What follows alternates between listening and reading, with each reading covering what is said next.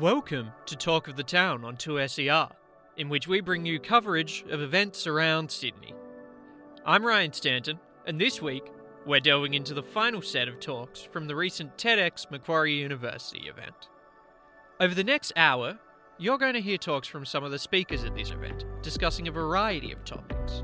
From issues of inequality to the unifying power of sport, each talk brings you a new idea that, in the spirit of TED Talks, we think is worth sharing.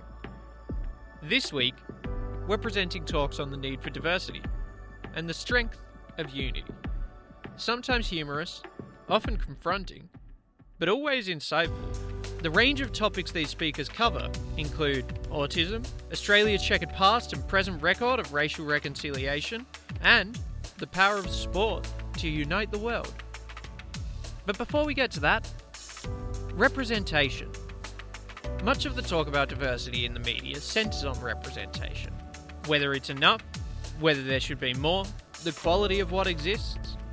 In our first talk, Moving Beyond the Token Minority, journalist, author and screenwriter Amal Awad discusses the idea of the token minority and the need for movement beyond this towards a more genuine model of inclusivity. Let's take a listen. When I was a kid, my father owned a video rental store. So in between playing with friends and doing my homework, I watched movies. I had Hollywood on tap. I developed a great love of story, so it's no surprise that I eventually became a writer of books, but also for the screen. In my first screenwriting class, my teacher told us we watch cinema because life is hard. Words that I hold on to because as I grew older and struggled to find my place in the world, I started to see a problem with the stories being told. As a female in an Arab Muslim family growing up in the West, I was nowhere to be found. Nor could I find anyone who resembled me in the films I watched. When we did appear, the depictions were never very nice or authentic. There's this guy coming to a theatre near you. And here's me, apparently. A cautionary tale. We're always veiled and in the desert. It's called the 3B syndrome. Arabs are always billionaires, bombers, or belly dancers. To which I would add my own version. The 3 Cs were also cab drivers, convenience store owners, or crackpots. I can count on one hand the number of characters I've seen in a film where the character is incidentally Muslim. That is, he's not in the film as a Muslim, he just happens to be one. And I say he because women are also poorly represented across the board. Women are generally there to progress the hero's journey, and minority women have it even worse. Arab women, for example, are often seen as victims of their culture and their men. They lack dimension and personality. And this is especially pronounced in fiction.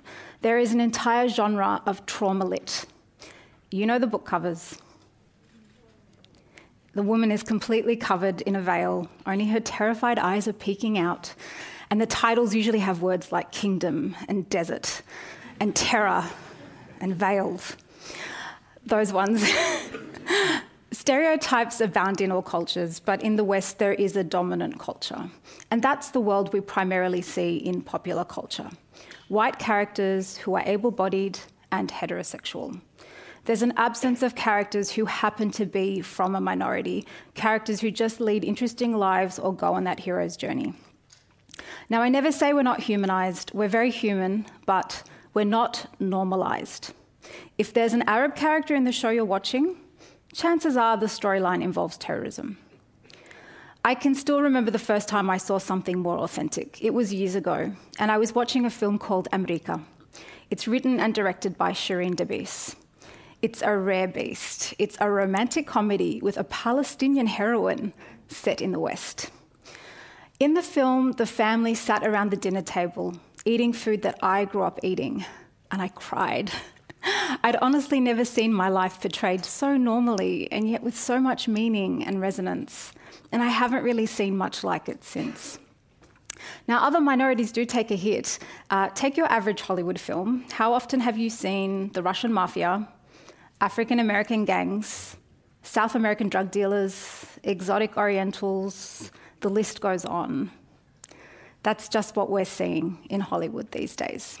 And these problems apply to all representation problems apply to all minorities. So whether it's ethnicity, religion, gender identity, sexual orientation, or disability status, in popular culture, there is a problem with how we represent minorities, and it's made worse by a lack of representation. And there is solid research on this. A couple of years ago, Screen Australia surveyed the state of the industry, looking specifically at the state of TV drama in Australia. The results showed that how we reflect Australian life does not reflect our reality. Here's cultural diversity. Mostly we're underrepresented. The one success story is Indigenous stories because of a concerted effort to make sure we're getting authentic Indigenous storytelling from Indigenous storytellers. But unfortunately, we're still behind on LGBTQI characters and characters with a disability. The reason why stories are not diverse enough is because the people telling the stories are not diverse enough. There's also research that shows that overwhelmingly, the people in charge in the arts sector in Australia are not a diverse group. That is, more than half of Australia's major arts, cultural and screen organisations don't have culturally diverse leadership. This affects what we see and what gets made. And what we're seeing are stories told about us, not by us. Stories that explore how others see us, not how we see ourselves. How we see ourselves. My first novel was a take on a romantic comedy with a Muslim heroine. There were no Muslim heroines to be found, so I wrote one. Not just to fill a gap in the market, but to fill a gap in me. There is a change in the wind, though. There is increasingly a focus on diversity. And it's long overdue, but I'm glad that we're seeing it. Essentially, what we're seeing is a focus on characters who are not simply from a minority. But I think of it as a diversity pendulum swing. We're out of balance, so we're swinging the pendulum to restore it. The problem is when you swing the pendulum a little bit too hard to the other side of the spectrum, we start to get representation with some problems. Representation, but not necessarily meaningful representation, where it's about difference, not compelling story or great characters.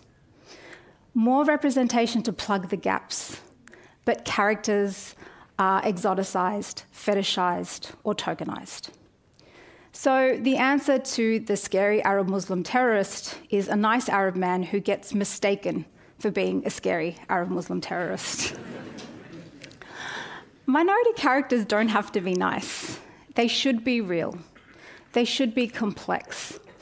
And the problem is when we're only showing characters as good or bad, we're not telling authentic stories. We're really only enforcing stereotypes when you think about it. I've been observing this diversity pendulum swing in mainstream media for a while now. I started writing satire. That's how I started out. But eventually my title read like a cultural resume. Amal Awad is an Arab Australian Muslim writer, not simply a writer. I have no desire to hide my heritage, but when identity labels are included in the description, what that might say to some people is Amal Awad can only write about being Arab, Australian, and Muslim. Minority credentials can reduce our value as artists. We become activists, not storytellers. When I wrote confessional pieces for mainstream media, it seemed to me like they just wanted stories of trauma and the challenges of living in the West. That's what the demand was. When I stepped outside of expectation, I was rejected. I know I'm not alone in this. I know a lot of writers who feel the same frustration, writers who are very good at what they do, but they get categorised based on their diversity credentials or that of their characters. This is what we have to deal with when we're diverse writers.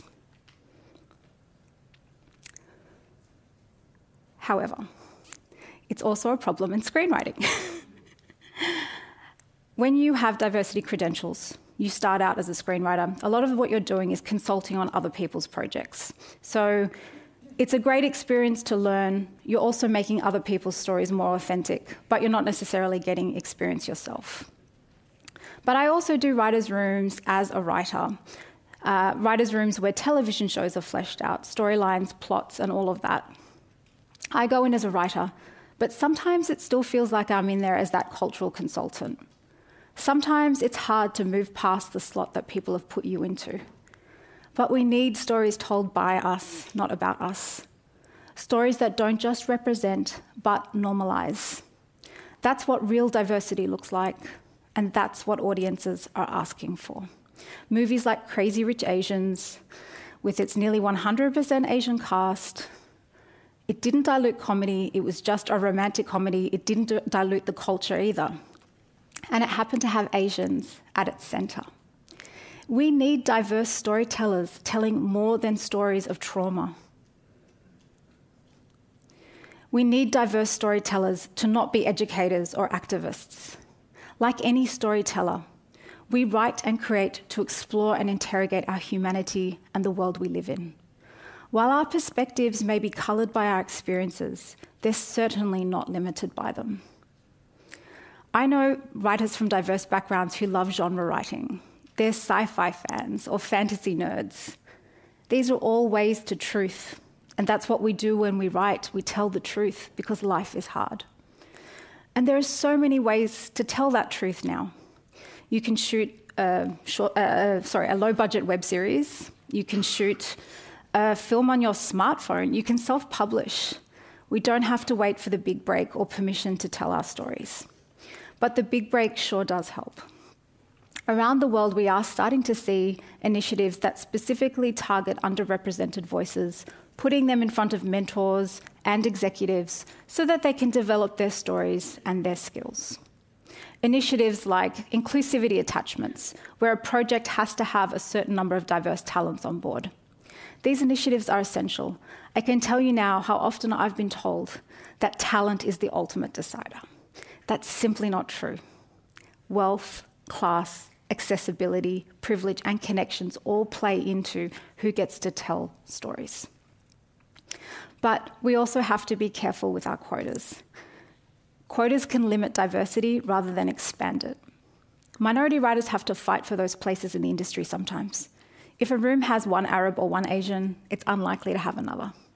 But you can have more than one minority in the room.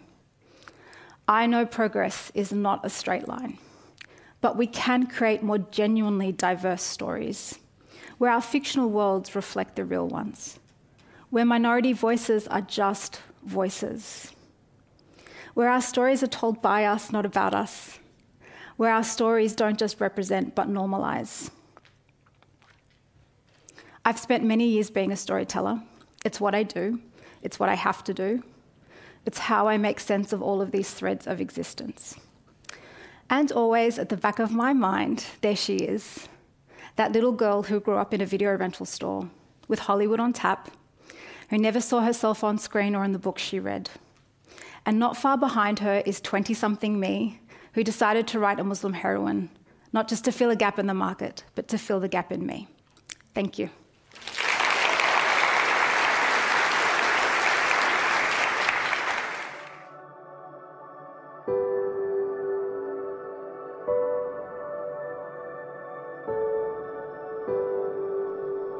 Amal Awad there, closing out her talk with a reminder of the importance of representation, challenging the prevailing stereotypes in the media. Our next talk is also about challenging stereotypes. Dr. Jack Den Houting is a postdoctoral research associate at Macquarie University. She's also autistic, but instead of letting the current paradigm of autism define her, Jack calls for a re-examination of the way we view autism. Instead of viewing it through a medical model, which has historically been the case, she highlights new theories which view autism through a social model.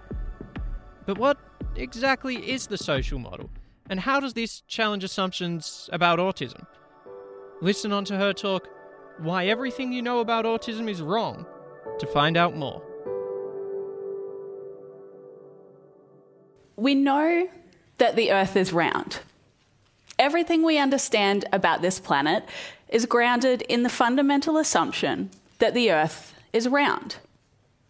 But there was a time not all that long ago when we knew that the Earth was flat. That's called a paradigm shift. Our basic assumptions about the Earth changed because we had evidence showing that our previous assumptions were wrong. Just like the shape of the Earth, there are assumptions about autism too. Most people understand autism through medical assumptions. They understand autism as a medical condition, a disorder, even as a tragedy. In the medical paradigm, we're taught to believe that there's a correct way to develop neurologically, that there's a right way for our brains to work, the normal way, and that any other way of developing is wrong and needs to be treated and fixed. In 2011, when I was 25 years old, I was diagnosed with autism. And it wasn't a tragedy. It was the best thing that's ever happened to me. Finding out that I'm autistic, it brought me an overwhelming sense of relief. My whole life up to that point finally made sense. My paradigm about myself shifted. I wasn't a failed neurotypical person. I was a perfectly good autistic person. After my diagnosis, I did what most of us would probably do. I went to Dr. Google and I started researching autism. Eventually, I upgraded from Dr. Google. I did my PhD in autism, became a doctor myself, and today I'm proud to be one of a growing number of openly autistic people working in autism research. But in those early days, I wasn't running a complex research project. I was just trying to learn more about myself. And learn about myself I did. I was bombarded with information. I was bombarded with information about my deficits. Autism causes deficits in social interaction, deficits in communication, restricted and repetitive behaviours, sensory processing deficits. For me, that information just didn't make sense. Finding out that I'm autistic had completely changed my life for the better. How could something that was so positive for me be such a bad thing? So I went back to Dr. Google, but this time I dug deeper. I started to find information about autism that was written not by researchers or other professionals, but by actual autistic people. I discovered a thing called the neurodiversity paradigm. The neurodiversity paradigm is an alternative way of thinking about autism. It describes autism as a part of the range of natural variation in human neurological development. At its very simplest, autism is a different way of thinking. Just like biodiversity helps to create a healthy and sustainable physical environment, neurodiversity can help to create a healthy and sustainable cognitive environment. According to the neurodiversity paradigm, there are no right or wrong brains. All forms of neurological development are equally valid and equally valuable. And regardless of what type of brain you've got, all people are entitled to full and equal human rights and to be treated with dignity and respect. Now, that sounds a bit like a panacea. I know, treating people with dignity and respect. It just makes sense. You might be surprised then to learn that a pretty common way of reacting to this idea is, I don't know. I mean, It's all right for you, but it doesn't apply to everybody. What about this person? They're really autistic. They're not just different, they're disabled. Well, maybe you can't tell just by looking at me, but I'm disabled too. I'm not disabled by my autism, though. I'm disabled by my environment. This is another paradigm shift. The way that we're used to thinking about disability is based in a model called the medical model of disability. The medical model assumes that disability is an individual problem. It places disability within the disabled person, within me. For example, I really struggle with shopping malls. They're loud, they're brightly lit, they're unpredictable, they're full of people. The medical model would say that I struggle with shopping malls because there's a problem with the way that my brain processes that input, because I'm autistic. But there's another way to think about disability. It's called the social model of disability. In the social model, disability happens when a person's environment doesn't cater for their individual characteristics. In the social model, we don't refer to people with a disability. Disability isn't something that I carry around like luggage. Instead, we use the word disabled as a verb. Disability is something that's being done to me.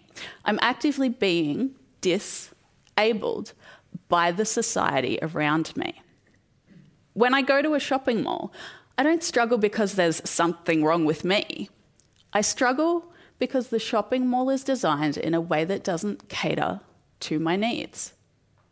If we started designing shopping malls that were quiet, dimly lit, predictable, and sparsely populated, well, I'd still be autistic, but I might not be disabled by shopping malls anymore. Almost everything we know about autism stems from research that's based in medical assumptions and the medical paradigm. We spend hundreds of millions of dollars globally every year on autism research, and the vast majority of that research conceptualizes autism as a problem. Recently, I conducted a study examining how autism research funding has been invested in Australia over the past 10 years. Here's what I found. More than 40% of funding went to genetic and biological research, trying to find out why autistic people are the way we are and if there's a way to prevent it.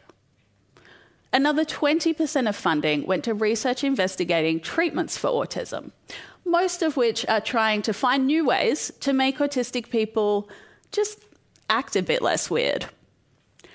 Only 7% of funding went to research investigating services to help autistic people. Why does this matter? Well, around 1 in 50 people are autistic. About 60% of autistic adults are under or unemployed. 87% of us have mental illness. Autistic people are 9 times more likely than the general population to die by suicide. We have an average life expectancy of just 54 years. And we deserve better. In 2012, an autistic researcher named Dr. Damien Milton proposed a new theory. He called it the double empathy problem. And what he suggested was this: maybe autistic people don't actually have social deficits. Maybe we just get along better with other people who think like us. Maybe autistic people socialise better with other autistic people, and non-autistic people socialise better with other non-autistic people. maybe the difficulties that we see when autistic and non-autistic people try to socialise aren't because the autistic person has social deficits, but because autistic and non-autistic people are both bad at communicating in ways that make sense to the other. Now, to the autistic community, this made perfect sense. But a lot of autism researchers weren't so keen. I guess maybe they didn't like the idea that the whole history of autism research could be based on flawed assumptions. Luckily, in the last couple of years, a handful of autism researchers have jumped on board with the double empathy problem, and they've decided to test it scientifically. In one brand new study by Dr. Catherine Crompton from the University of Edinburgh, they did this using a task called a diffusion chain, which in Australia we know by the slightly politically incorrect name of Chinese whispers. Now, I'm sure you're all familiar with it. You whisper a piece of information around a group of people, one by one, and you try to keep it as accurate as possible. And if you've played, you know that the accuracy part is pretty hard. The first person will whisper a perfectly innocent sentence like, "Today I need to pay my rent and get new tyres." But by the last person, "Donald Trump is president and the world's on fire." Well, in Edinburgh, they played that game with 3 groups of participants. The first group was all autistic people. The second group was all non-autistic or neurotypical people. And the third group was a combination of autistic and neurotypical people. The researchers found that the all autistic and all neurotypical groups were equally accurate in their information sharing, but the combined autistic and neurotypical group was significantly less accurate and less clear in their information sharing. That suggests that autistic and non-autistic people communicate equally well. It's the mismatch between those communication styles that causes the problems, exactly as the double empathy problem predicts. We need a paradigm shift in the way that we think about autism. We need to recognise that maybe acting less weird is not the best outcome for an autistic person. We need services and supports that will help us to live long, happy, and fulfilling lives while respecting our right to be authentically autistic. And we need the kind of work that I do, research led by autistic people that answers the questions autistic people want answered. Because the earth is not flat, and I am not a tragedy. Thank you.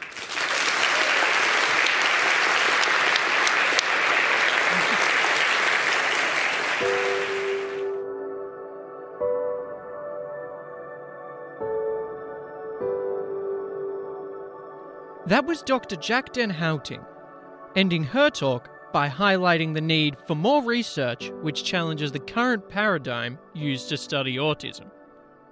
And if you want to know more about this paradigm, you're in luck. I interviewed Dr. Jack to find out more about the autism research field, how it's changing, and how these changes may affect how we should interact with others.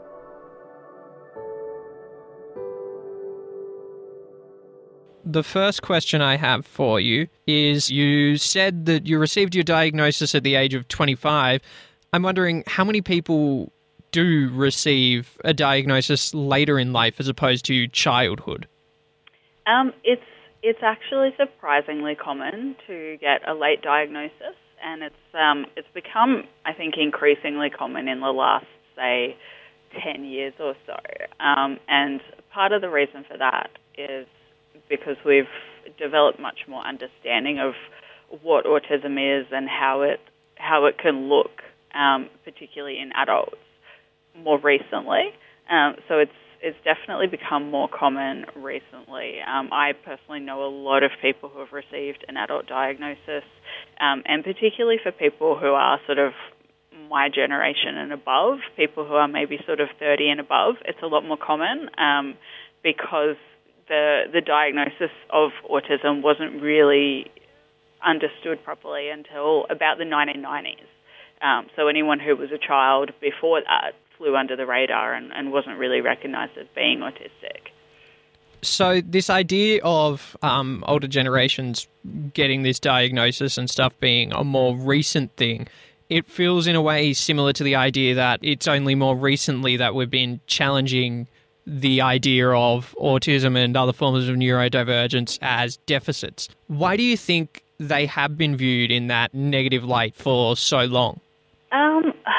I think it ties into much broader sort of social and cultural issues around minority groups in general being seen as inferior or wrong.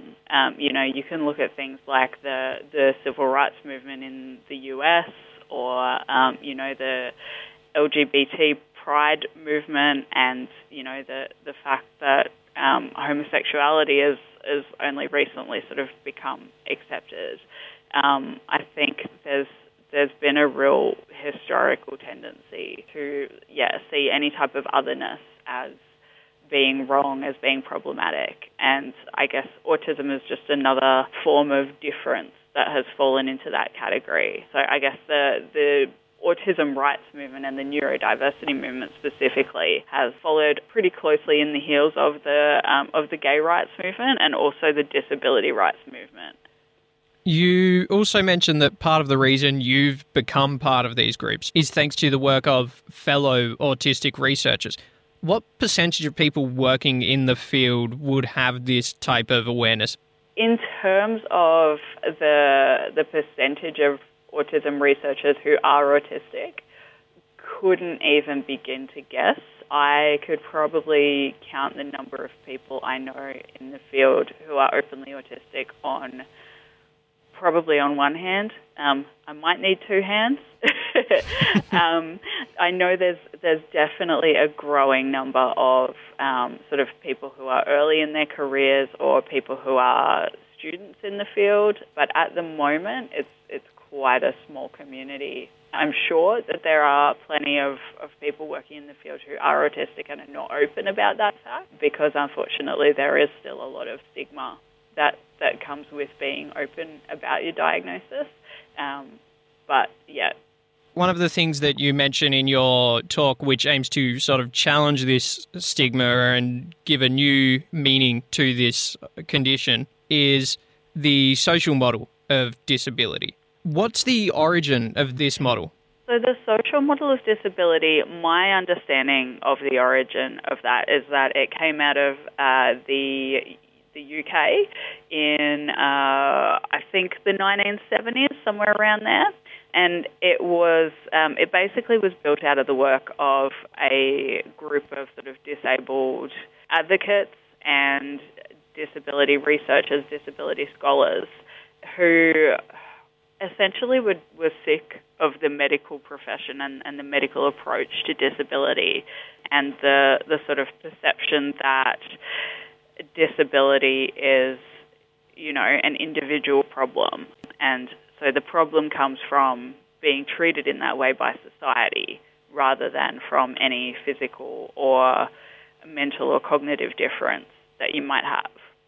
Why has society treated people like this, do you think? What's the rationale behind it? It's a very difficult question to answer, and I think there are so many different factors that probably play into it. I think there's sort of an inherent fear of difference that people have, and an inherent sort of tendency to I guess go towards things that are familiar and things and people that are similar to us. I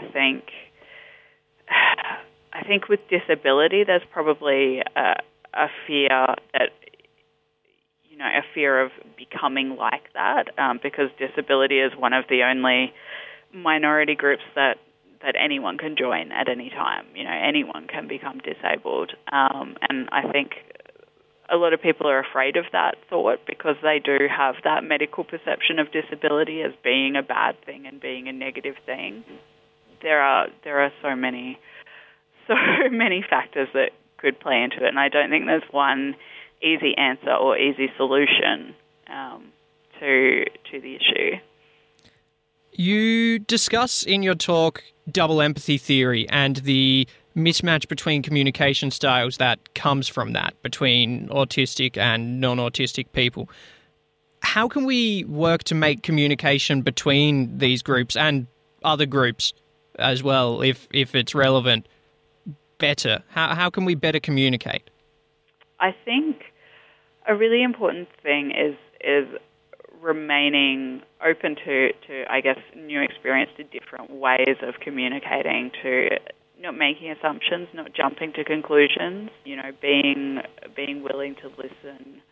I think understanding some of the, I suppose, key elements of different types of communication as well. So, for example, a lot of autistic people tend to use less emphasis in the way that they speak. They tend to be much more forthright, or we tend to be much more forthright in the way that we speak, whereas non-autistic people might tend to sort of, speak around something a little bit more and not necessarily get straight to the point. And so I think it's about understanding those differences, being willing to accept those differences and take those into account when you're communicating. That's a good start. I think there's a long way to go, and I think we probably need more research and more understanding from an academic sense in how these different types of communication work before we'll be able to really effectively communicate with each other.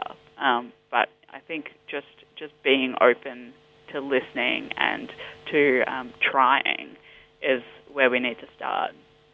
And on the flip side, just briefly, how shouldn't we communicate? I think, every autistic person is different, the same as every non-autistic person is different. So there's not necessarily cut and dried rules for how not to communicate, aside from the standard sort of rules that you would put into place with anyone. Don't sort of be deliberately offensive. Don't yell unless you really need to. That sort of stuff. I think a lot of autistic people struggle with sort of idioms and turns of phrase, like pull your socks up or something like that. So avoiding those can be good for some people. Being quite specific is generally better than being sort of vague. The best rule of thumb is always just to ask the person that you're trying to communicate with them what their own specific needs are and what their own specific preferences are, and have that conversation about how best you can accommodate that particular person, and act on whatever it is that they need. Is there anything else you would like to say to our listeners before I let you go? Anything that you think they should know? I think it's really important to know that autistic people are out there, and people with all sorts of other invisible disabilities are out there, and to recognise that just because someone doesn't look stereotypically disabled doesn't mean that they're not struggling. They will also likely have very amazing strengths and abilities, but to just be really, be understanding, don't judge people, and be aware that there are so many undiagnosed autistic people out there too, and if the idea of being autistic is something that people can sort of relate to, or that makes sense to them, then there's lots of information out there, there's lots of resources out there, and it can be a really beneficial and really life-changing experience to get that understanding of yourself and to find out that maybe you actually are autistic.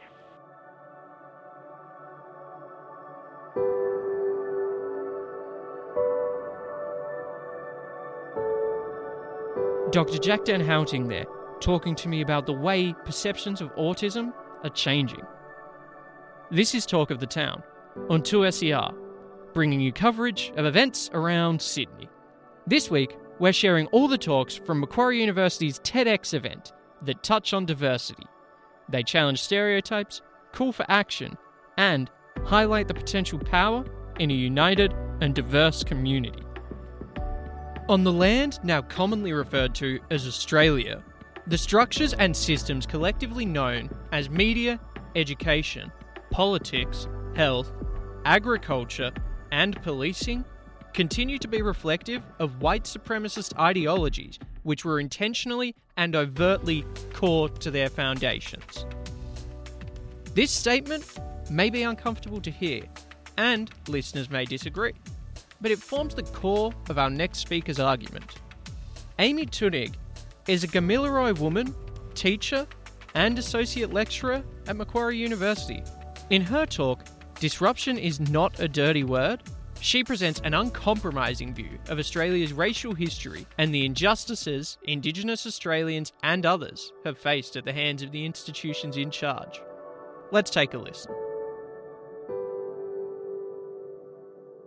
Yama, Nea Amy Tunig, Gamilaroi Inar, Winningalana, Darag Mari, Gunungo Maran, Ne Maran, Inara Dalaga, Ganu Mari, Ganu Gumali, Nua Ilatu. Hello, I'm Amy Tunig. I'm a Gamilaroi woman. I acknowledge Darug people, their ancestors, my ancestors, all Darug people, all Aboriginal people, and all who are gathered here today. Where are we gathered today? We're presently standing on the unceded lands of the Darug Nation, but you're more likely to know it as North Ryde. Anywhere you may gather across this vast continent now commonly referred to as Australia, you're standing on stolen land. Land from which sovereignty has never been ceded, and where no treaties are presently in place. How aware of this are you? Truly. Beyond, say, implementing an acknowledgement of country, have you ever considered that actually the First Nations people of this land have the right to not welcome you at all?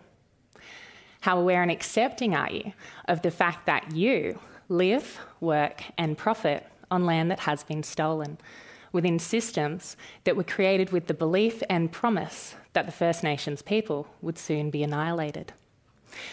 On this land now commonly referred to as Australia, the systems collectively known as education, media, politics, health, agriculture and policing, all of the elements imposed upon our daily lives, are reflective of a white supremacist ideology that was overtly core to their foundation. We live within that system. A system which was introduced when the British invaded some 200 years ago. They entered a land which for time immemorial had already been home to and continued to be home to complex social, political and familial systems with well-established trade, agriculture and farming, all of which were in good health and appropriate to this climate. Globally, it's now acknowledged that First Nations people of these lands, Aboriginal and Torres Strait Islander people, are the oldest continuous people groups in the world. Current dating methods prove over 100,000 years of continuous community right here. If this is news to you, that's no accident. The lie of terra nullius and the assertion of white supremacy relies on perpetuating an image of a primitive hunter-gatherer Indigenous person, which naturally then positions the invader as more humane, very well intended, and regardless of outcomes, certainly acting for the greater good. The greater good, invasion brought with it genocide, frontier wars, the introduction of farming and crops which had and have no place in this climate, the greater good of stealing Indigenous children, blackbirding and turning families and communities into dehumanised workforces of indentured servants. Introduced on these lands and spreading out over a 230-year period, we, you and I, now live within systems and frameworks which were built from that foundation and are embedded with that legacy, a legacy which reveals itself through ongoing significant social disadvantage, the transgenerational trauma from stealing the children and dispossessing people of their lands, and a climate so sick that the riverbeds are running dry for the first time in human history, which on these lands is a history which spans back time immemorial. But how many times do we need to say this? How many books, articles, reports and inquiries need to be written? See, not only does this system not seek to be questioned, it actually relies on the truth not being heard and received by you, the broader Australian public. It relies on you being conditioned to believe that genocide, the stealing of the land, the ongoing lack of treaty, the ongoing over-policing and over-incarcerating of Aboriginal people and children is all somehow for the greater good. When these truths which I've mentioned are raised, perhaps when questioning the ongoing idolisation of the men and organisations who introduced white supremacy here, we're generally met firmly with two responses. Firstly, any and all discussion, disruption or debate must be done in a civil manner. And secondly, we're told, well, those men and those acts, they're simply products of their time. Products of their time? When did that time end exactly? I'd like us to briefly consider some of those men, their work, and these notions of greater good and civility. Governor Lachlan Macquarie, in his governor's diary in 1816, wrote, and I quote, "I have this day ordered 3 separate military detachments to march into the interior and remote parts of the colony for the purpose of punishing the hostile natives by clearing the country of them entirely. In the event of the natives making the smallest show of resistance or refusing to surrender when called upon so to do, the officers commanding the military parties have been authorised to fire on them to compel them to surrender. Hanging from trees the bodies of such natives as may be killed on such occasions in order to strike the greater terror into the survivors." My family and I live on a Awabakal land, but you're more likely to know it as Lake Macquarie. I work at Macquarie University, and today I'm giving a TEDx talk under the banner of TEDx Macquarie. Every day I'm aware that these places and spaces continually idolise the very man who not only ordered the killing of First Nations people, but that our dead bodies should be strewn through the trees so as to strike terror in our hearts. We're told to get over it. We can't even get away from it. But it wouldn't be fair of me to only highlight Macquarie, so let's also look at Lieutenant Governor Latrobe, a name you probably know from La Trobe University. Latrobe, like many others of his time, had figured out that Aboriginal people were willing and able to learn the skills like reading and writing, but once done would return to the love, strength and culture of our mob. He therefore concluded that only coercion could overcome our natural propensities to want to be Aboriginal with our family.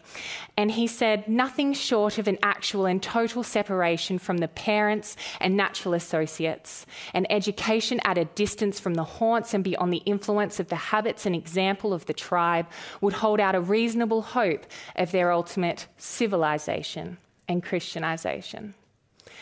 And it was Lieutenant Governor Ralph Darling of Darling Harbour fame, who came to the conclusion that attempts to educate Aboriginal children had failed, as Aborigines learned to read and write, yet returned to their tribes and remained with them as soon as their education was finished. If we consider this even briefly, it's incredibly clear that none of this was ever for our greater good. It wasn't an opportunity of education. It wasn't for our children's safety. They knew we would and could learn those skills that they valued so dearly, but that we also continued to value our family, our culture, and our land. And so they introduced and rolled out the laws and roles that they then used to steal our children. And if we fast forward to 1907, we've got James Isdell, a Western Australian pastoralist and parliamentarian, holding the role of travelling protector. He reported to his superior, "I would not hesitate to separate any half-caste from its Aboriginal mother, no matter how frantic the momentary grief might be at the time. They soon forget their offspring." Products of their time, a time where cruel and inhumane acts are put forward as centering civility, as framed by Christian and Anglo-centric values. So what about us? It's time to question what products and acts are going to be the result of our time. Many Indigenous activists, various academics, and a pretty basic data analysis contends that genocide is an ongoing process in an Australia that has failed to decolonise. More Aboriginal children are forcibly removed from their families today than during the era now formerly known as the Stolen Generation. Yet in both eras, the argument of for their greater good is employed. But unlike the people of the 1900s, the broader Australian population, that's you, will not be able to engage in any cover of plausible deniability. See, we are an empowered set of generations with many conduits of communication, the ability to talk to one another across continent, across the globe in real time, and the ability and resources to fact check, right? I assume in highlighting these quotes and these stats to you that you don't want to actively contribute to ongoing oppression and genocide, that this doesn't please you. But how many of you ignore our mass protests every January 26, fail to take any action when we are over-policed, over-incarcerated, and continue to die in police custody and police presence, and say to yourselves, if not to one another, well, they'd get a lot further if they behaved in more civil debate. Civility is too often a word used to say, seek your freedom my way, which is to say, do not seek it at all. And on hearing this, you might think that you want to help me. And I appreciate that intent, but I am here today to challenge it. Lilla Watson says it so perfectly when she says, if you've come here to help me, you're wasting your time. But if you've come because your liberation is bound up in mine, then let us work together. These systems are not broken. They are working exactly as they intend. We, the masses, are crushed in order to prop up the wealth and the power of the few. And First Nations people, we're at the bottom of that crushing pile. No, I don't want to succeed in a system that locks families seeking asylum into gulags known as offshore detention centre. I don't want success in a system that says 10-year-olds have criminal liability and lock children up in jail. I don't want success in a system where there are 8 job seekers for every 1 available job, yet those experiencing unemployment and homelessness are labelled bludgers. In that system, propaganda, dehumanising language, and the control of the masses under the power of the few continue. That system has a recent Prime Minister who literally says that 100,000 years' wealth of land, culture, trade and family was nothing but bush because it was prior to 1888. Where another recent Prime Minister denies genocide even took place despite masses of evidence to the contrary. Another recent Prime Minister says challenging colonial idolisation is akin to Stalinism, and where despite knowing we're on track to be decimated by climate change, our current Prime Minister insists that coal and this direction is in Australia's best interest. Whose interest? It was recently revealed that wealth inequality in this country is growing. The rich are getting richer, the poor are getting poorer, but this little tidbit was left out of the ABS press release as it apparently doesn't make a good story. No, I don't want success in a system where the New South Wales government are granting permits to drain our rivers, the Queensland government are, let's not even go there, the Victorian government are putting more money into developing and supporting prisons than they are into supporting health and schooling services. A system which, despite so much evidence to the contrary, insists that Western democracy is a meritocracy. And we can sit around and laugh about what a sickening joke that is, and people can decry, this is not our Australia. But actually, for some 200 years up and into today, it really is your Australia. Because despite some success in challenging certain laws, these systems continue to perpetuate this practice of centering the few on the active oppression of everyone it deems to be an other. But the good news is, recognising this means recognising that these systems are not an inevitable evolution. They are not an accident, nor are they fate. They are crafted, introduced, normalised. That means that we can challenge them, Change is not out of our hands. I do not want to join you in that existing system. I want you to join me in challenging it. We are a people of our time, a time of smartphones, social media, collective action, and mass communication. Let us also be a time of disruption and dismantling. The few may claim authority, but we, you and I, have the power. And so I say to you, disruption is not only our opportunity, it is our collective responsibility. Thank you.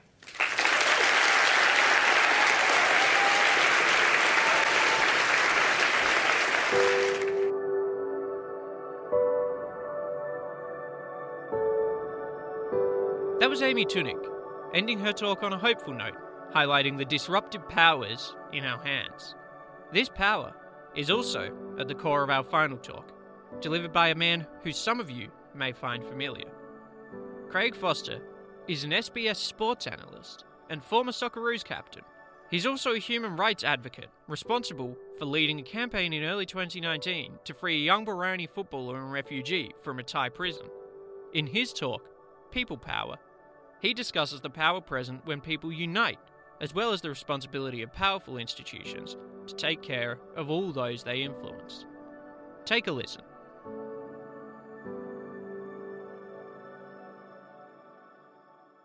Saturday, 26th of January 2019, I hit send on a tweet to FIFA. It said I'll be there on Monday at 2 p.m. for a meeting, or I'll hold a press conference on your doorstep for the world's media. 48 hours later, I met with Fatma Samura, FIFA Secretary-General. So why was I racing to Zurich to gate crash the world's football governing body? Well, it was a mercy mission on behalf of millions of people around the world to demand that they step up to help free a young Bahraini footballer and refugee, Hakim Al Arabi, from a Thai prison whose life was in terrible, terrible danger. I just met this kid for the first time only a couple of days earlier in the Bangkok remand prison, and it was even worse than what I'd been warned. I'd never seen that level of desperation or fear on the face of a human being ever before.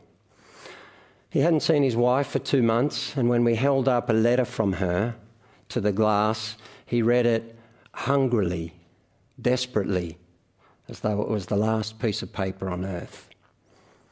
Nothing else existed in the world for him in that moment except news of his loved one. Was she safe? Was she okay?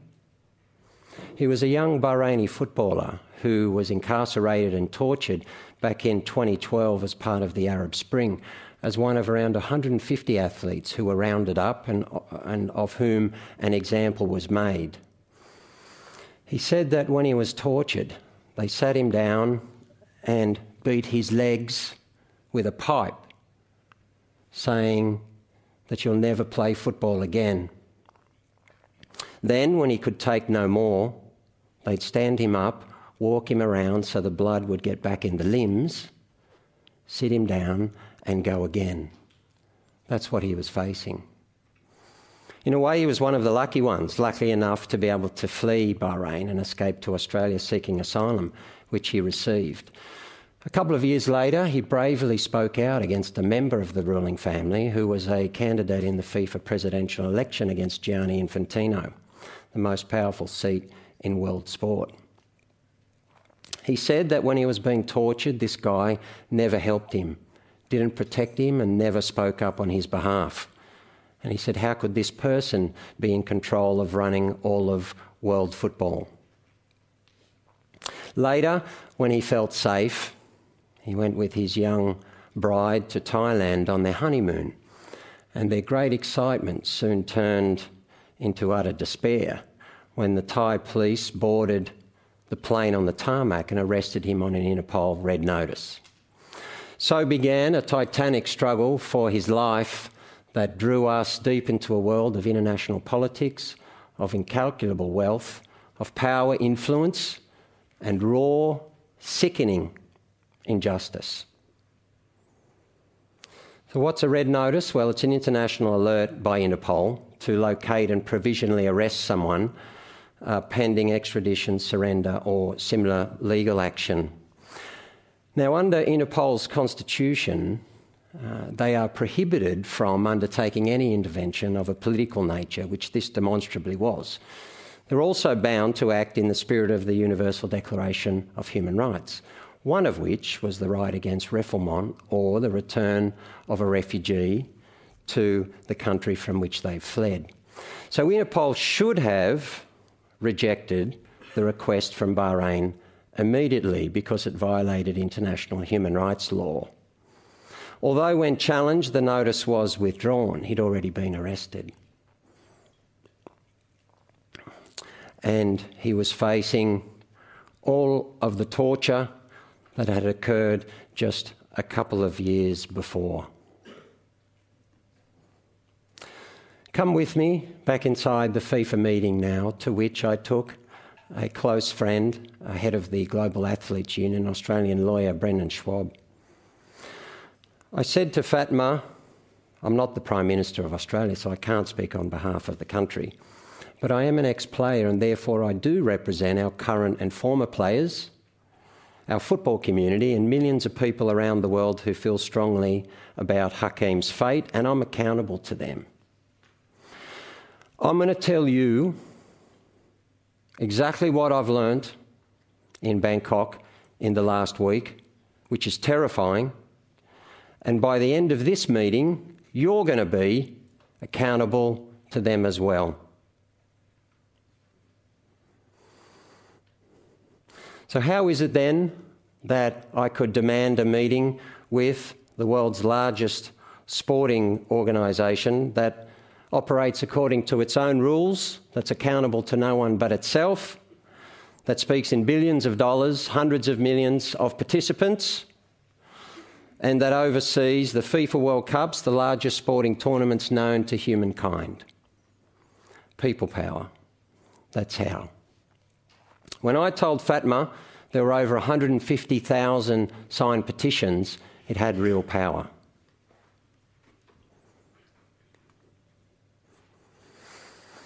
Increasingly, sport is having to face its responsibility to protect all who come within its purview, whether fans, players, or the myriad other stakeholders.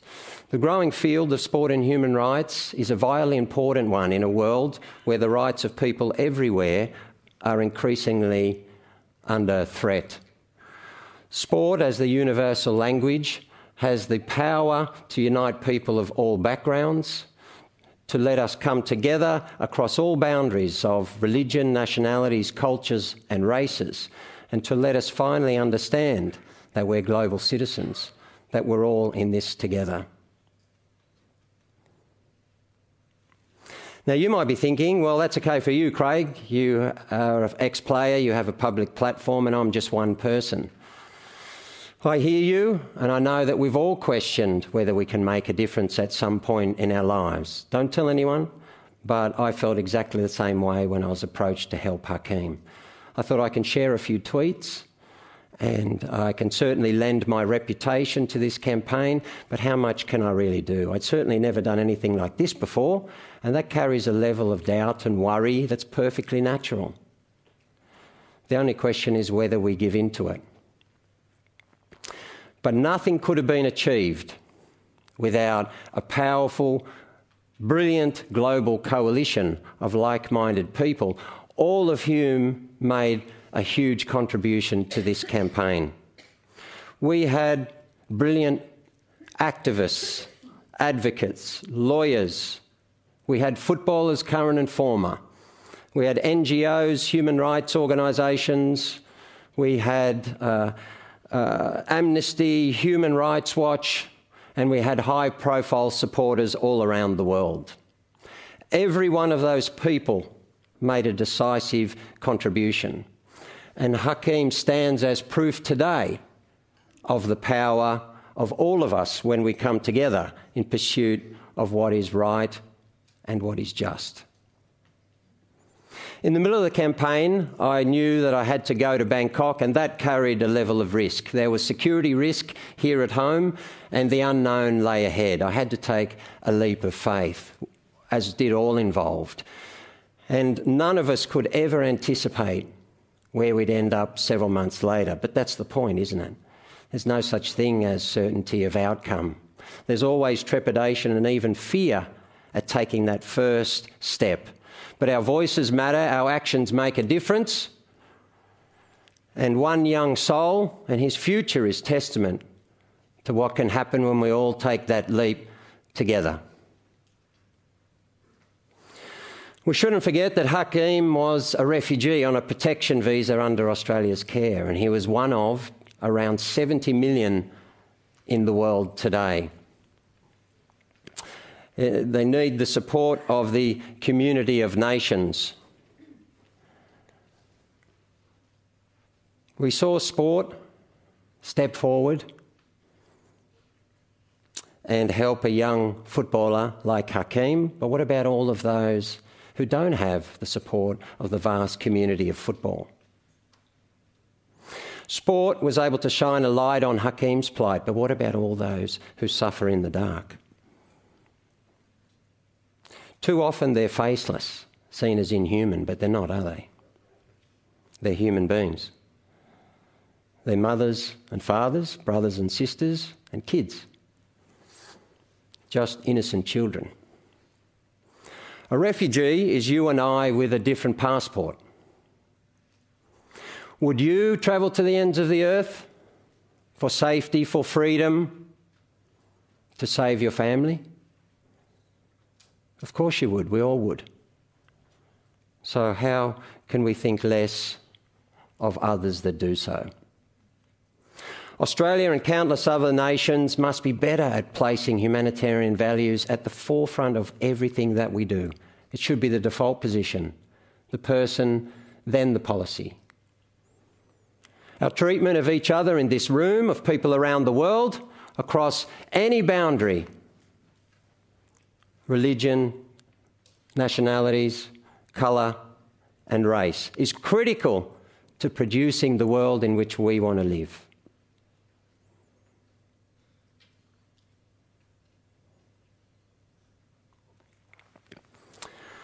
I came here today to acknowledge the power of everyday people in Australia and around the world who step forward to help save a young man from torture, possibly worse, and to enable him to be able to dream about a life free of tyranny and brutality.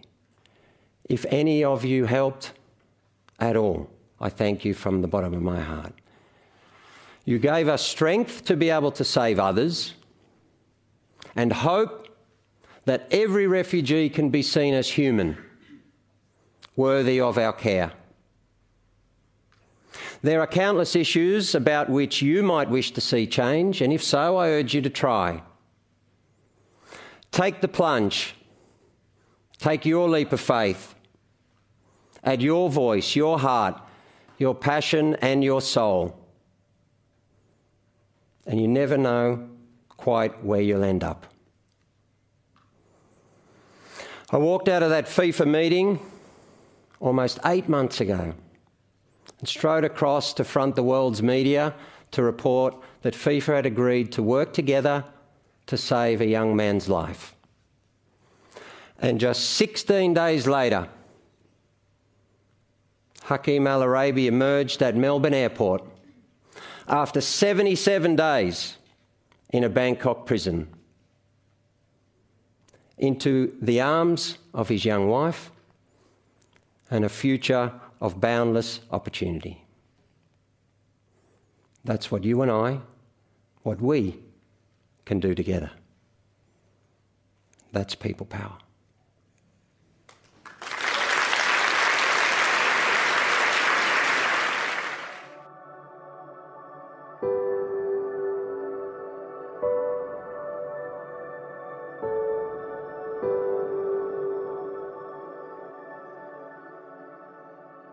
Craig Foster there, delivering the final talk for this episode and this series. You've been listening to 2SER's Talk of the Town, featuring talks from the TEDx Macquarie University event. These talks were brought to you by both TEDx and Macquarie University. Unfortunately, that brings us to the end of this episode and this series of TEDx talks. If you've enjoyed these talks, I encourage you to head to YouTube and search TEDx Macquarie University. There have been a couple of talks we haven't been able to include due to a variety of reasons. So, to get the full experience and catch up on the ones we've missed, head on over and check them out. And if you want to listen to this episode again, catch up on past episodes of Talk of the Town, or explore other shows from our network, go to 2ser.com or wherever you get your podcasts. We'll be back soon with more coverage of Sydney-based events in the future.